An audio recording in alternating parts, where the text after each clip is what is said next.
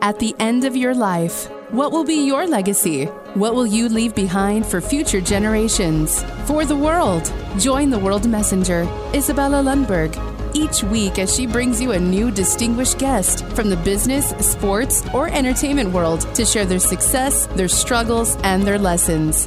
They will share their insights into current hot topics that affect everyone. Isabella facilitates an intimate, vulnerable environment to find the true value of humanity and real leadership. Are you ready for your legacy? The legacy that matters? Hello, my beautiful friends. It's Isabella Lundberg here, the World Messenger, and I have another epic guest here on the Legacy Leader Show. Someone who actually is going to tell you something that you have to know, how to navigate properly 911 calls and public safety, because even if you may not need it, someone you love and care for will. And we are not as equipped to really understand, unless we are into emergency and really dire situation, how to do all of this. And guess what? We have someone who is not only expert in being actually working in 911 call centers and navigating those calls with phenomenal stories, but also addressing public safety through the lens that all of us need to know more and understand better. So without further ado, I am bringing Ricardo Martinez, who is here with us, joining us from Indiana, and wanted to share a little bit, first of all, how he got into industry, and then what happens right now as we are speaking, because his podcast is amazing. Over how many million listeners and downloads? I mean, you have such amazing following and engagement, don't you, Ricardo?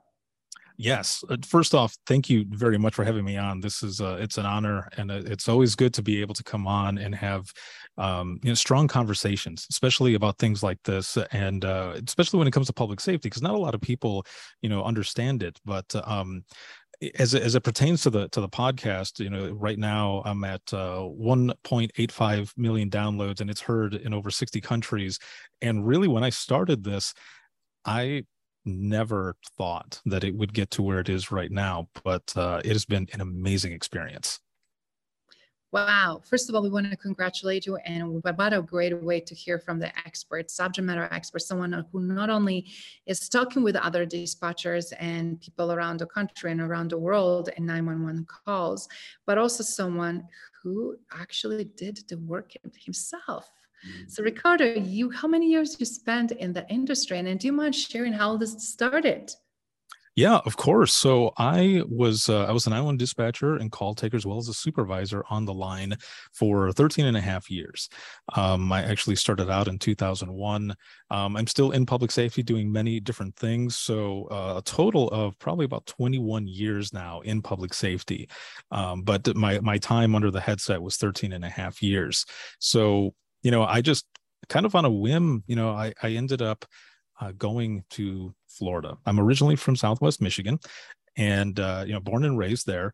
And I was kind of going through a few different life changes myself. I'm about 18, going on 19 during this time, and I'm a firm believer that once you hit your own rock bottom, the only way is up. And that's also when you know what you're actually made of, right? Because you're clawing your way back to the top. And I remember when I left Michigan, there was a song that I played, and it's a song called Alive. And as soon as this song came on the radio and I heard it and I was on my way to Florida, I thought something good is going to happen. I don't know what, but I just feel it. It was something that was there, and it makes the hair on my arm stand up right now, because that's how I felt then. And I went to visit my mom, my grandmother, and my sisters, and I was trying to figure out what I was going to do with life, where I was at the time. Again, I'm 18 going on 19. I've got a son who's about a year old, and I'm trying to figure out what's going to happen with my future. And at the time, I only had retail management experience, and I had been there for a little while with my mom and my grandmother and my sisters. And my mom says, "So, you think maybe it's time for you to find a job?" And I thought, yeah, probably. I've been there long enough, obviously. So I'm looking for retail management jobs, and there wasn't anything. And just out of the blue one day, my mom says, your cousin knows the chief of police, And he was talking to her husband saying that they're looking for dispatchers. Maybe you should try that. And I remember looking at my mom and kind of chuckling and saying, I have no idea. I have no idea what they do, but sure, I'll try it. So I go in and I have that interview. It's the chief and the lieutenant, and they're firing questions at me just over and over and over and over, building upon each other and going through these different scenarios. And I was keeping up with them, and I thought, oh man, I'm awesome. I'm keeping up with them, whatever it is that's going on. But, thinking about it now, years later, they were doing it on purpose to test me, to see if I could handle the pressure of taking these phone calls that I was going to deal with, where things like that was going to happen. So I went through the interview and I didn't hear anything from them for like 2 months. And I thought, oh, I guess I didn't get the job, And out of nowhere, one day, I'm getting ready to just kind of doze off. I'm going to take a nap. And my grandmother barges into the room and she's yelling at me in Spanish that the police are there. But then she goes, "What did you do?" And I was like, "I didn't do anything." I was like, "What?" And she goes, "Yeah, what did you do? Because there's somebody outside asking for you." And I said, "I didn't do anything." And she goes, "You need to go check." So I go outside and it's the chief of police. And I said hello, and he goes, "Hey, I wanted to see if you still wanted the job." And I said, "Well, of course, but I haven't heard from you, so I thought I didn't make it." And he goes, "Well, our background checks take a long time." He goes, "But you checked out, and if you want the job, it's yours." Now, if you think about it, sometimes with new jobs, a lot of times you start like a week later, right? Or a few days later, something like that. So I asked him and he goes, "Oh no, you start tonight." And I said, "What?" And he goes, "Yeah, you work the midnight shift tonight." And I said, okay. And he goes, "You want the job, don't you?" And I said, No, I do. I thought that, there was going to be some time. He goes, "No, you start at 10 o'clock tonight from 10 to 6 in the morning." So I ended up going to take a nap. And that's kind of how I fell into it. Really was just through word of mouth and going in. But that first night, I actually went right into taking my first call, just right off the bat. And wow. Right, yes. Now you think about it, you're taking 911 calls. There would be more training, right? So I go in that night and I meet my trainer. And I'll just say he was a very seasoned 911 dispatcher who had been there for a while. And he shows me around and is telling me everything that's there, how it works. And then 911 rings. And I'm observing him as he's going through this call. And then when he's done with the call, he turns around and looks at me and goes, "Okay, you're next." Oh, what a pressure, what anxiety. Oh my goodness. Right. Because you don't know what kind of call you're going to get. You don't know what's going to happen. So right, what happened? Exactly. So I'm immediately afraid, right? Because like you just said, you don't know what's going to be coming in. And I remember saying to him, "Are you serious? Like, is this really, there's no other training? Like, I don't understand. Why am I already jumping on phone calls?" And he goes, "Look, the only way you're going to really get this down is by jumping in and taking calls, because you learn on the job. And really what this job consists of is 1, being human, 2, having some thick skin, and 3, common sense. That's what you really need." So this whole time I'm sitting there talking with him and I'm waiting for the phone to ring. And finally it rings and he goes, "You're up."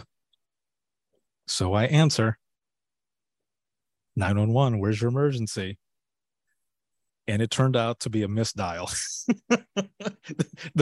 It was an accident. The person, right? Yes. Yes. Yeah. The person who called said, "Wait, what? Who is this?" And I was like, "This is 911." And they go, "Oh, I'm sorry. It was a misdial. It must have sat on my phone or something. I didn't mean to call you." And I got their information and then hung up. And he goes, "See, the first one is down." I was like, "Oh, geez." So that whole time, I had been worrying and everything, but, luckily about a week or so later, I did go to a 40-hour beginners dispatcher course where they teach you a bunch of different techniques, how to talk to people. But even with that little bit, especially early on in the beginning, there was never really a lot of talk about your mental health and wellness, the types of calls that you're going to take that are actually going to stick with you, the Yeah. screams, the yells, the things that people say that will be in your head, possibly for the rest of your life, depending on how hard that call was. A lot of that wasn't talked about. It was kind of taboo, and in some places it still is with mental health and wellness and self-care and everything. I don't remember ever hearing anything about self-care back then. So it was really, you're kind of on your own, trying to figure out all of this stuff. Now, again, this was 2001, and there were not a lot of, I would say, hard calls that I had taken through my training, but there was one because I knew eventually I was going to take a hard call, and eventually that did happen. Wow, I'm sure you never forget that first phone call of true, real emergency, right? And then how that changed your perspective of how valuable work you are doing and truly saving people's lives. Yeah. And, because the job was 911, right? Everything happens over the phone. That's where I was thinking that first call was going to be, but it wasn't. It was face to face. So what it was it was the first night that I was going to be on my own. No more training. I was done with training. Yeah. So this is the first night that I'm going to be on my own. And the chief of police he is standing there talking to me, getting ready to leave. And he goes, "Do you think you're going to be able to do this?" And I said, "Come on." I was like, "I got you. Don't worry about it." I said, "Besides, we both know that you listen to the radio constantly. So if you hear something, you're going to come over here and help me anyway, right? Because you just live down the road." And he laughed and he goes, "Okay, you know me well. Yes, I would come and help you if something happened." And I said, "Okay, don't worry about it." So he turns around to leave. And in this small police department, you can open the door and walk right in. There's like a little lobby area. And then on the other side is where dispatch is. And then in the back is where the rest of the police department is and all. And we would have people come in, and have complaints or talk or whatever, and we hear a car screech up and a door opens and we hear a female yelling and screaming. And then the door opens to the police department and a lady runs in and she just keeps yelling, "I found him. I found him." And I'm standing there and thinking, what is going on? And, everybody knew the chief of police. Chief of police knew pretty much everyone because this is a small town. And he kind of grabs her by the arms and he goes, "What is going on? What is going on? Tell us what's going on." So what had happened was her and her husband were separated. They were trying to figure out whether or not they wanted to continue their marriage. And she finally decided, yes, I want to. They had kids together and everything, and she wanted to make it work. So she goes home to tell her husband, and she found that he had hung himself.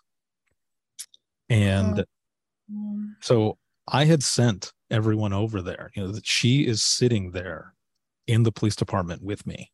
She's sitting in the lobby area and I'm on the other side. The chief of police is with the other officer and everyone out at the house. And this house is just kind of across the street diagonal from the police department. And they were out there, and what do you do? What do you do with the person that's there? You be human, right? So I go into the lobby with her and I asked her if there was anyone that she wanted me to call for her. And she wanted some family called. So I said, okay, got a hold of the family, and they were there with her for a little bit and then they left. And the chief and the officer who was out there, they came back and like this had been bothering me because, again, I thought my first call like that of that nature would be over the phone, but this is face to face. That's not what I was expecting. And yes. I remember when they came back, one of the officers had the note. And one of the big things that dispatchers deal with is we don't get any closure.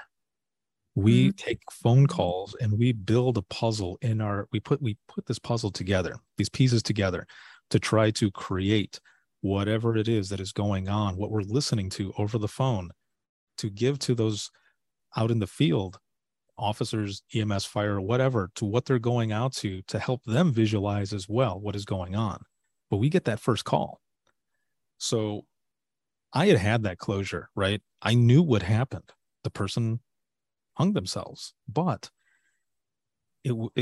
for me, it was almost as if like I wanted to know, like, how did you get to this point? You know, what was going through your mind? What was going on? And I kept kind of trying to peek over at the note, and the officer saw me and he goes, "Do you want to read it?" And I said, "I don't know why, but yes." And basically what it had said was that he felt terrible that he and his wife were unable to make it work, and that he really, really wanted it to work, but he couldn't live without her or their children. And all I could think was, man, if you would have waited maybe just a little bit longer, we wouldn't be talking about this right now, because she ultimately wanted the same thing. And after I read that note, I thought, wow, this is the job that I've gotten into. But it's definitely something that I keep with me, because that's why I wanted the job to continue after that, especially to help people and to be able to do anything that I could to be able to help someone. But that first one, that will always stick with me. And whenever I go back to visit in the town where I used to work, I go to that plot of land where the police department used to be. The county ended up taking over and the building isn't there anymore. But I always go to that spot to reflect and remember where I started. What a powerful journey and what a powerful story. Ricardo, thank you for putting this in perspective, because you guys are 99% very invisible. You're not on the field, as you mentioned, yet you're so instrumental for the people on the field. And you don't necessarily get a credit for the amazing work that you guys do and how to navigate everything else in those splits of seconds of people while they're still on that call before either they can hang up or something else happens. And I just wanted to say, first of all, thank you for doing what you're doing to help and bring awareness to public safety and to 911, but also to really for being that amazing representative of what it is to be human. And how do we make decisions and choices that, in this case, fortunate for that man, it's no point of return, right? And we see now very much so high percentage of suicides of a wide range of people. And that is really, really hard and difficult when it's so permanent, isn't it?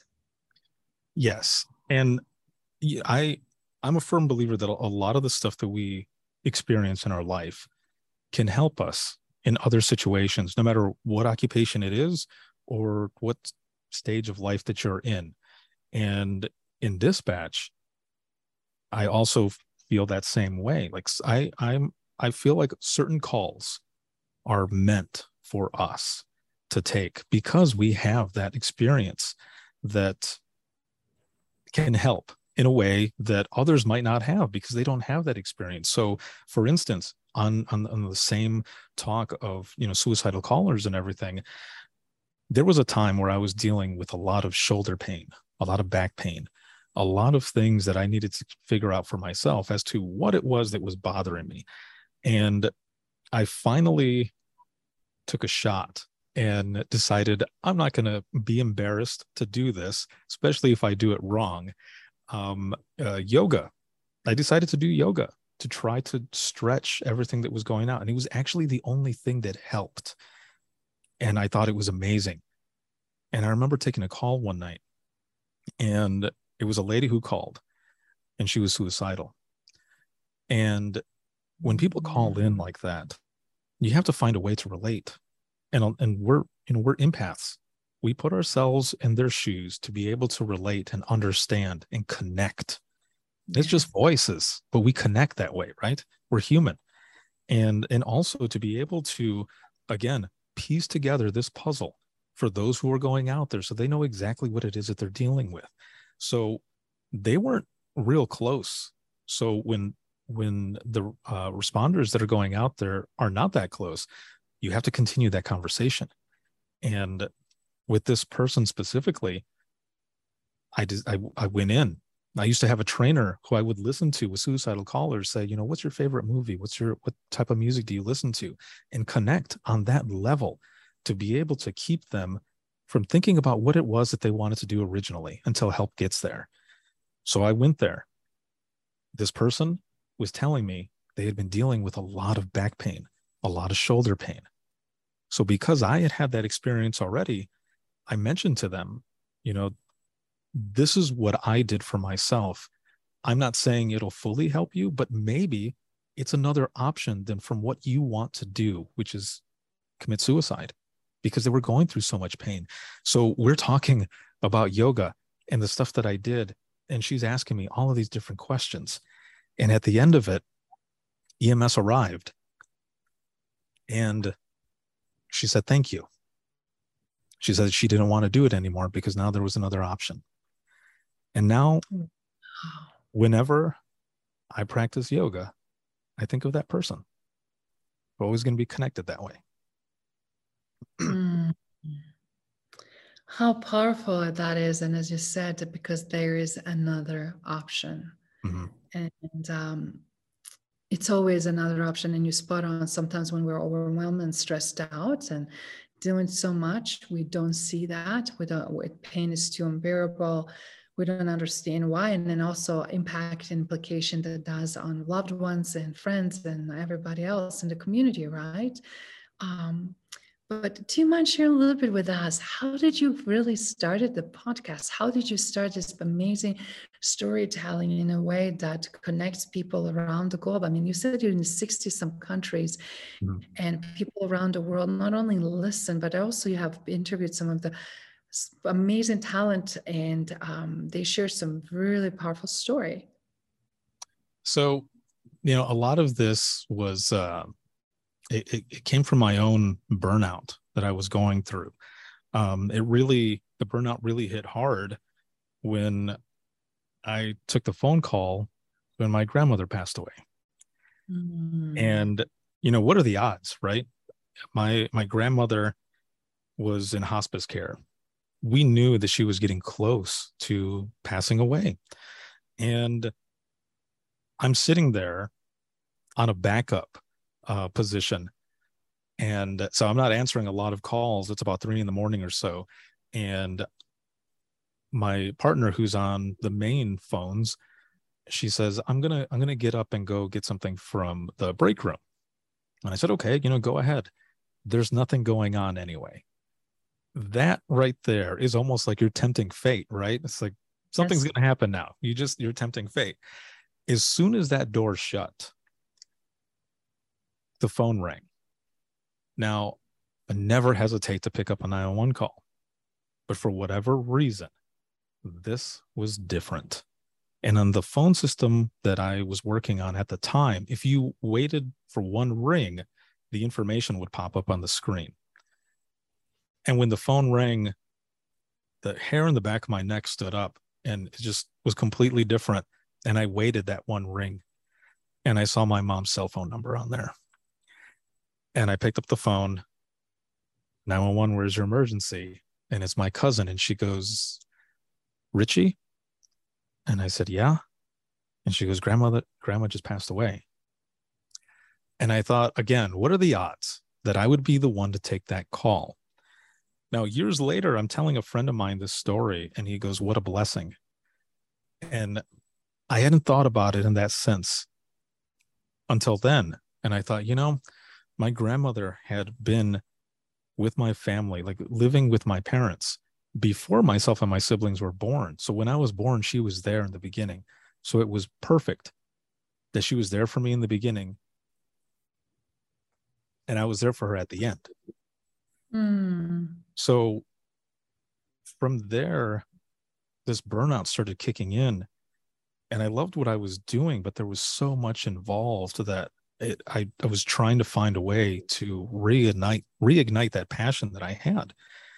So the start of the podcast and everything came from my own struggles, not being able or not having anyone to talk to and wanting to share my stories. So I started blogging about it, and I'm blogging about everything, all kinds of different stories, not just dispatch. I hadn't gotten to that part yet. It was really just my life, stuff that happened in my life, funny stories, sad stories, everything. And then I started just writing down my calls, and it was therapeutic. And I remember going to my assistant director and saying, I'm going to do this.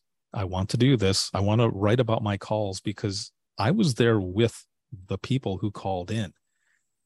And I don't think people understand that. I'm not just answering the phone. I might sound calm, cool, and collected, but in the back of my mind, I'm freaking out right with that caller. But it is my job to keep everybody calm, including myself.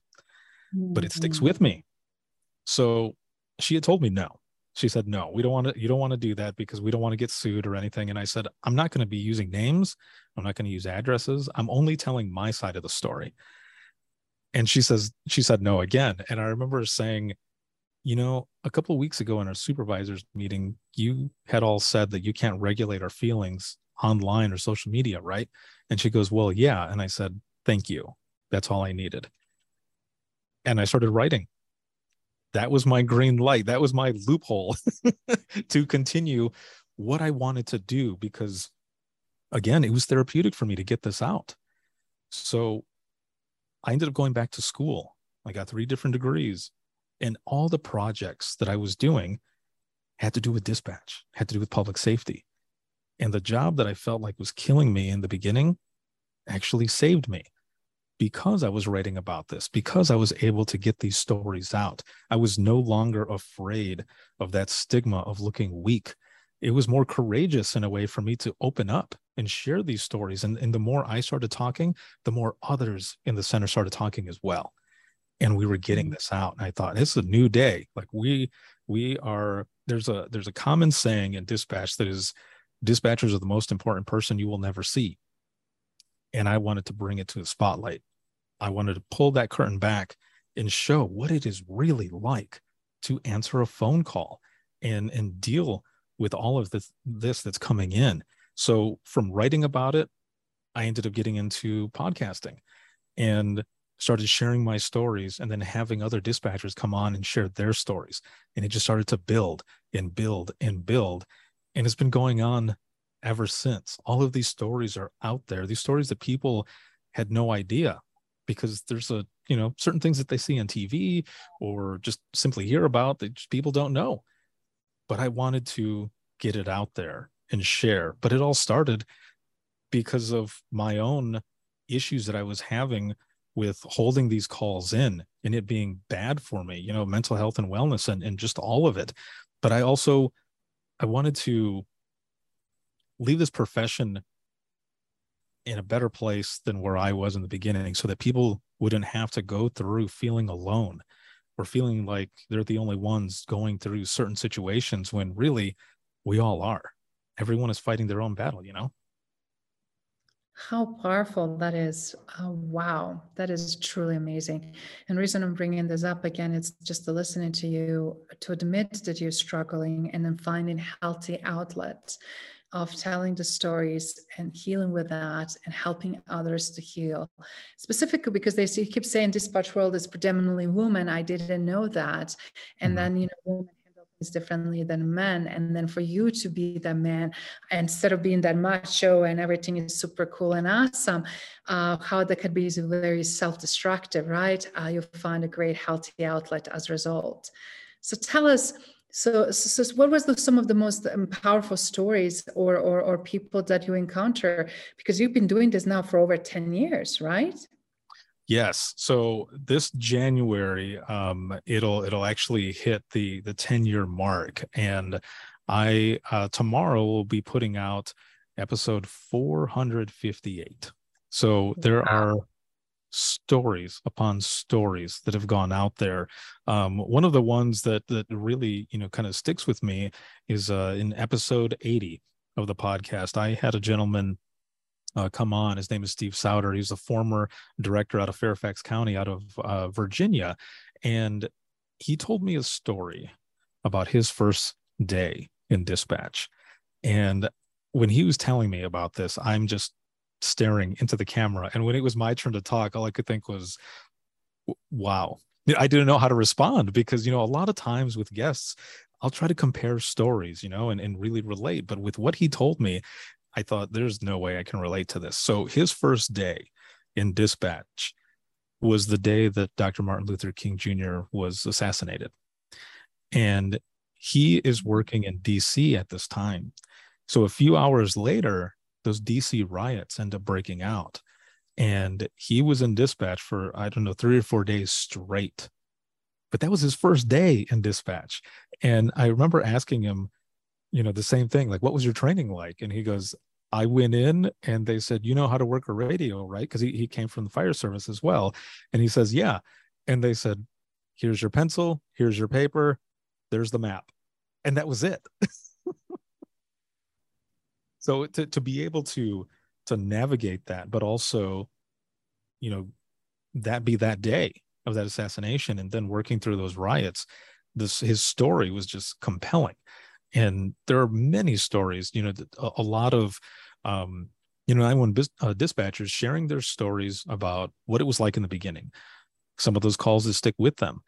But there's also a lot of funny ones as well, which is good because, there's a lot of horrific, there's a lot of bad that happens in 911, but there's a lot of good too.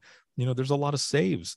There's a lot of different things and, saves that I dealt with as well that, I have newspaper clippings of some of those stories that, families had put out there and thanking public safety, but also dispatch. And I was a part of that. So there's many different stories, but that one really is one that sticks out.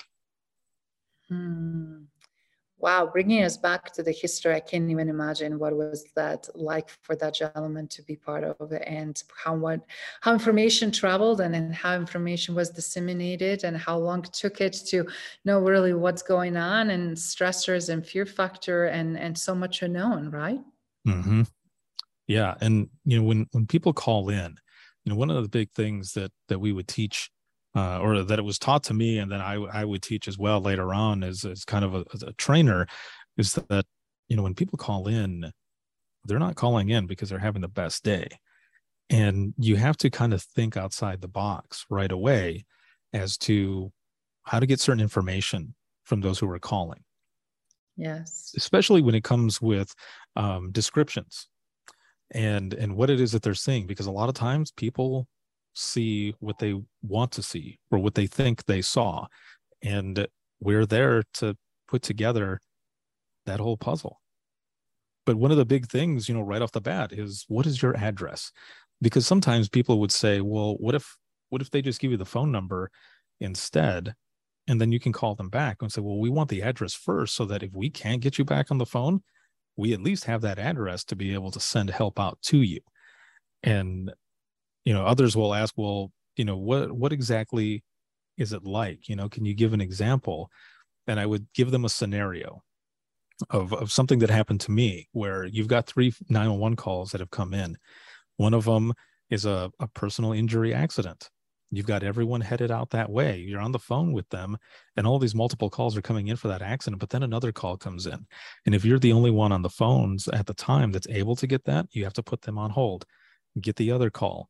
And now you've got a domestic.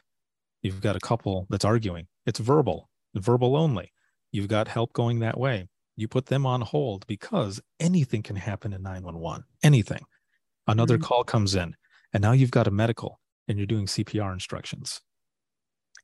While you're doing CPR, EMS is headed out that way. And there's a portion where they're doing compressions where you can actually put them on hold for just a split second to check on that other call, that domestic.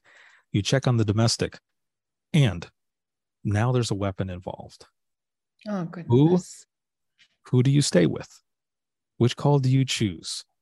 And you have to make these split-second decisions.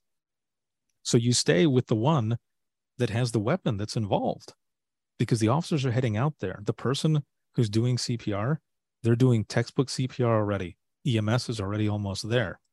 So really, you're just staying on the phone with them to make sure that they're continuing those compressions, right? The accident, there's already people there.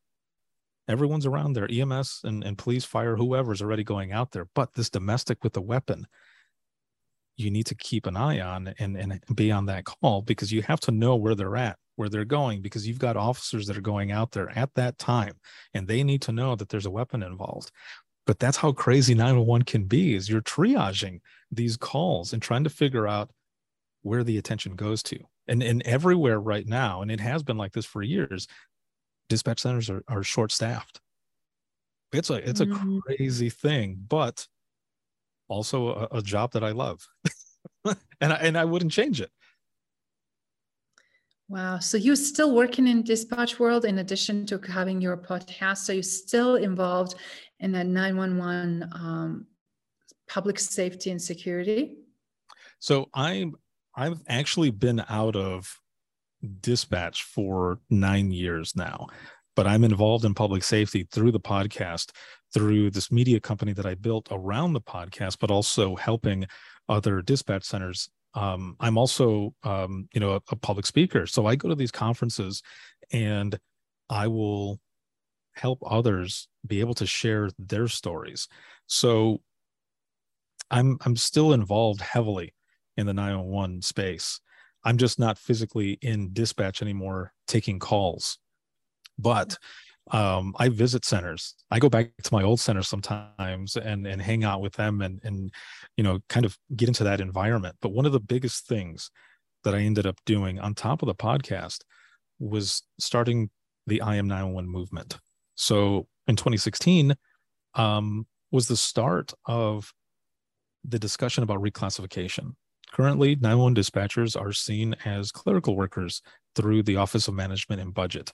They're in the clerical class, and public safety is trying to get dispatch reclassified to be in the protective class with police, fire, EMS, lifeguards. There's a bunch in there. And they started this conversation, and there wasn't a lot of traction that was going. And I was watching this, and I thought, one of the things that both of the main 911 organizations are trying to do is, well, not just this, but also share stories. One of the things that they wanted to do is share stories. And I thought, I've been sharing stories for a while. I'm going to insert myself into this battle and see if I can help raise awareness. So what I did was I shared a meme with just a glimpse of a call that I took. And all it said was, I heard your last breath the night you flipped your four-wheeler. Hashtag I am 911. And I wanted to do this through this power of storytelling and have other dispatchers do the same thing, just to simply share a glimpse so that people would get a better idea, a raw look at exactly what it's like to not only take a phone call, but how it impacts us and how we're there throughout the whole thing. And the reason I put it that way is I was the one who was there. I did this or whichever. To me, that was another form of communication where I'm never going to meet the people that I spoke to. However, if they were to read that story or anybody else, something similar, they would know that they were not alone and that I still think about them. So I put that out there and I asked others to do the same thing, and it exploded. All around the world, 911 dispatchers were sharing their stories that way. And it continued. And it's been going on like that since 2016. We've been sharing those types of stories. I am 911 stories. And I go to different conferences and I have this session called Imagine Listening, because I want people to do just that. Imagine listening to this call. And dispatchers share their own I am 911 stories, whether it be out loud or they write it down and I read it for them. And it's also part of the podcast as well, where people listen to these Imagine Listening sessions, but it's only for the first 30 minutes. It's an hour-long session, but those first 30 minutes is basically peer support. You've got folks in there who are sharing stories and people are crying, but they're getting this because they're getting it out. These stories they've held in and buried for so long, but they're there sharing these stories with people who know exactly where they're coming from. But the last 30 minutes of that is called open mic. And that's where we share the lighter side of dispatch. So we start out emotionally intense, but the last half of that, are all the funny 911 stories. And it's been an amazing experience. Wow, that's amazing. And I'm so glad that you were in trenches in that way and bringing everything together and creating much needed movement. I really do hope that classification will happen very soon because it's so necessary, specific after I'm seeing what's going on in US and how much we count on you guys to make magic happen, right? But I'm curious now with some of that open mic funny stories. Do you mind sharing a few funny stories with us for everybody watching and listening so they can also, that are possibly interested in being dispatcher or learning more about 911 or avenues to really contribute or support? That all of that is not just also life in dire situations. Sometimes, as you said, it's some funny life stories as well. Yeah. So, there are a lot of different things that happens in 911. And sometimes it almost feels like when you've taken several hard calls, the dispatch universe or whatever it is ends up throwing you some funny ones as well to break up the chaos that can be 911. And, for myself, we'll have people who would call in and are just saying stuff that you wouldn't believe, and it makes you think, is this real life? Like, is this really happening right now? And I remember a gentleman calling in, and he called in about 7 or 8 times, and he just kept telling me that something was going to happen to a government official, that I needed to call this phone number. I needed to call this phone number. Something bad was going to happen. And I'm just trying to get information from him and who he is and where he's at, because he was calling from a phone that didn't have service. But if you have a cell phone that doesn't have service, but the phone works, like the battery is good, you can still call 911 because it's in there. They allow that to happen. And so he's calling, and I don't know where he's at. And then he stops calling. And I tell my supervisor, he gave me this phone number.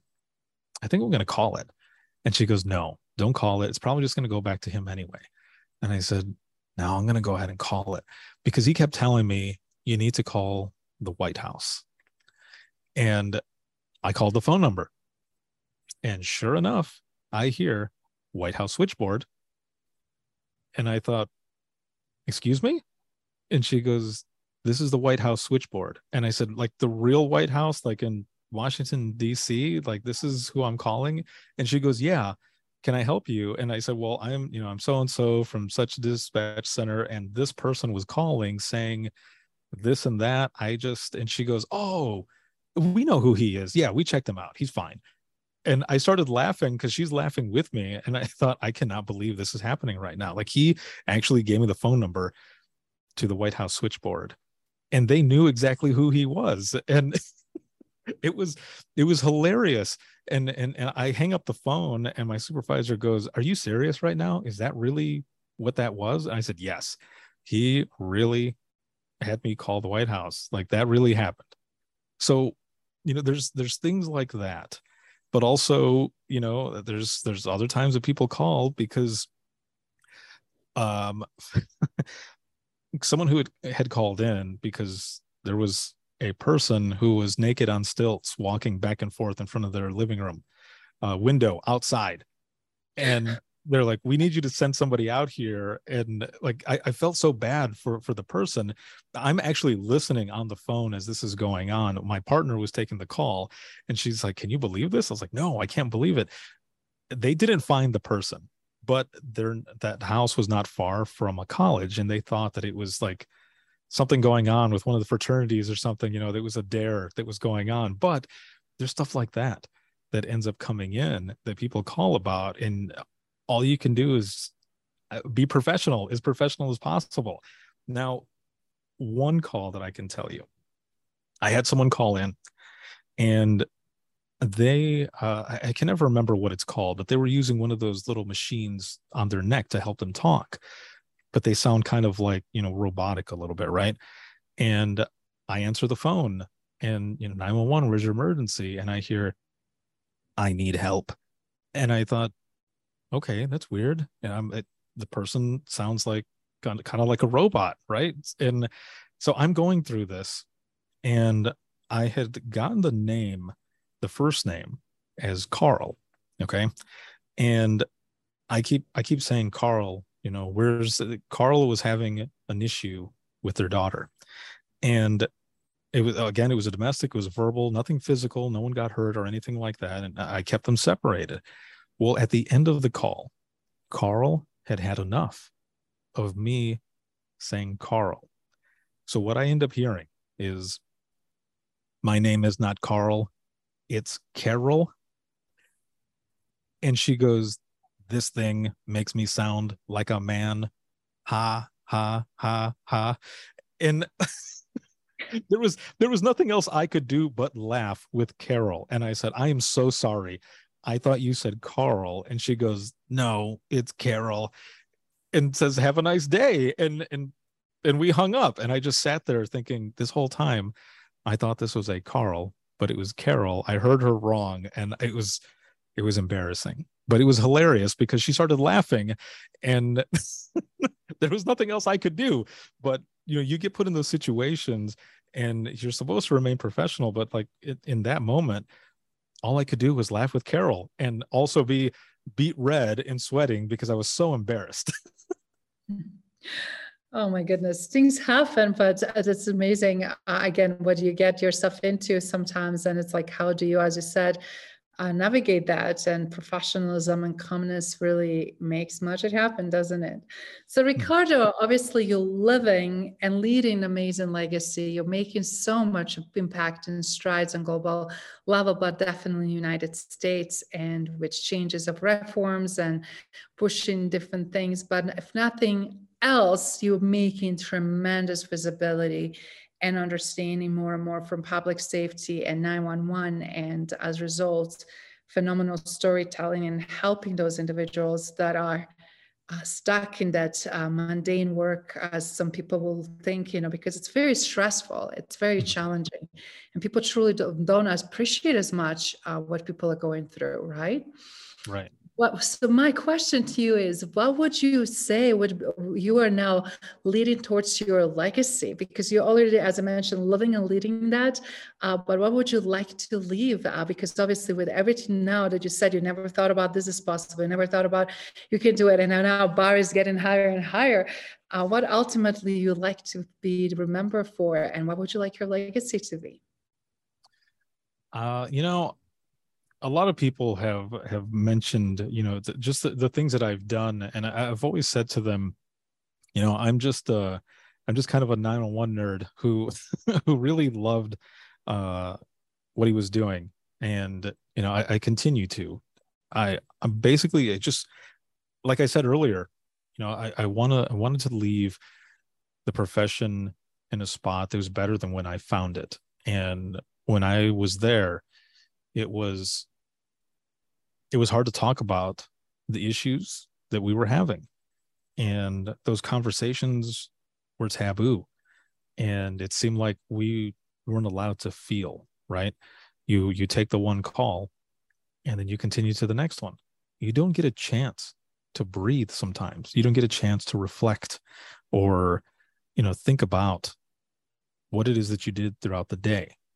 And in doing this, it is my hope that people will feel more comfortable sharing what it is that they're going through, and just be open about it and be there for each other, because we are the best communicators. But when it comes to communicating with each other, it's not there. It's a lot different now, but before it wasn't there. You didn't want to be the one to look like you couldn't hack it. But now, like I've said before, it's a new day. So in my legacy, I guess I just want to be seen as someone who was able to give a voice to those that felt like they didn't have a voice, and that it was okay not to be okay, and that they're not alone. That is so powerful. And of course, no dull moment in what you do. And obviously, things that get going in so many different directions, and just the understanding others, that are going through a lot of challenges professionally and then also personally, and helping them out to navigate that better. It's just in itself a tremendous undertaking, but also amazing legacy to have. So in closing, for everybody listening and watching this episode, what would you say just to increase awareness or advice around public safety and specifically around 911 dispatchers? What would you recommend for them, either if they need to interact with or call, or just simply keep it more safe, how to leverage and utilize this tremendous service? When you call in, know where you're at. Location is everything. And also, although there's a lot of technology out there, there are still a lot of places where if you call on a cell phone, your location doesn't pop up. So be aware. I think that's one of the biggest things when it comes to 911. Be aware. And when we're asking you all of these questions, none of the time or response is taken away from the amount of questions that are being asked. I know there are a lot of times where people think, you're asking me all these questions, just send me help. But what you don't know is that help was sent like that already. We have to ask all of these questions so that we know exactly who else to send and what the response type needs to be, because it might be different. Again, with a verbal domestic is different from a domestic that's physical or has weapons. And we need to know all that information to be able to assess the situation and get the people out there with what's needed to help you. So that's probably one of the biggest things, location, and to be patient with the amount of questions that are being asked, because it doesn't delay the time of the response. It's just stuff that we need to know, stuff that we need to ask, because otherwise, people might get there and maybe it'll be one officer versus 2 or 3 because we didn't know that there was weapons involved, or we didn't know that, there was this or that. So questions, it's a big thing, but please be patient with us when we're asking you so many questions. That is so true, because a lot of times you're right, when a crisis is like, why they're asking this, and you kind of go in the panic mode and you feel like things are being for a long time. Sometimes a minute can feel like a century, right? But it's so important to understand the other side and quicker, faster for things to happen. So again, Ricardo, it's absolute pleasure, and it's just amazing to hear all of the great work that you're doing. And for everybody watching and listening that I want to tap into of your tremendous work, your podcast, where do they find you? So everyone can find me on withinthetrenches.net. It's the main hub where everything is held. But for the Within the Trenches podcast, you can find it on Apple Podcasts, or really anywhere that you find your podcast, your favorite podcasting platform. You can find Within the Trenches podcast there. But there are also, there's a live broadcast that I do every Thursday at 9 p.m. Eastern time, and it's open mic, and there will be dispatchers that come on. It's a live broadcast. Dispatchers come on in the audience, and they share all of their funny stories, and I read them from the comments, sometimes verbatim, and sometimes my mom is in the audience. So it's almost a mission for those who are in the audience sharing stories to tell me some of the most crazy ones, because my mom is there to see if I'll actually read them, because it's my mom. I have a lot of respect for my parents. So it turns out to be a very funny thing. But withinthetrenches.net is the main hub for everything. Thank you for listening to Legacy Leader Show. If you enjoyed the content and had a positive experience, then please leave us a positive rating. In addition, leave us a positive review whenever you are listening on whatever platform there might be. Make sure your friends and family also know about the benefit and value that we provide and what we have to offer. Cheers.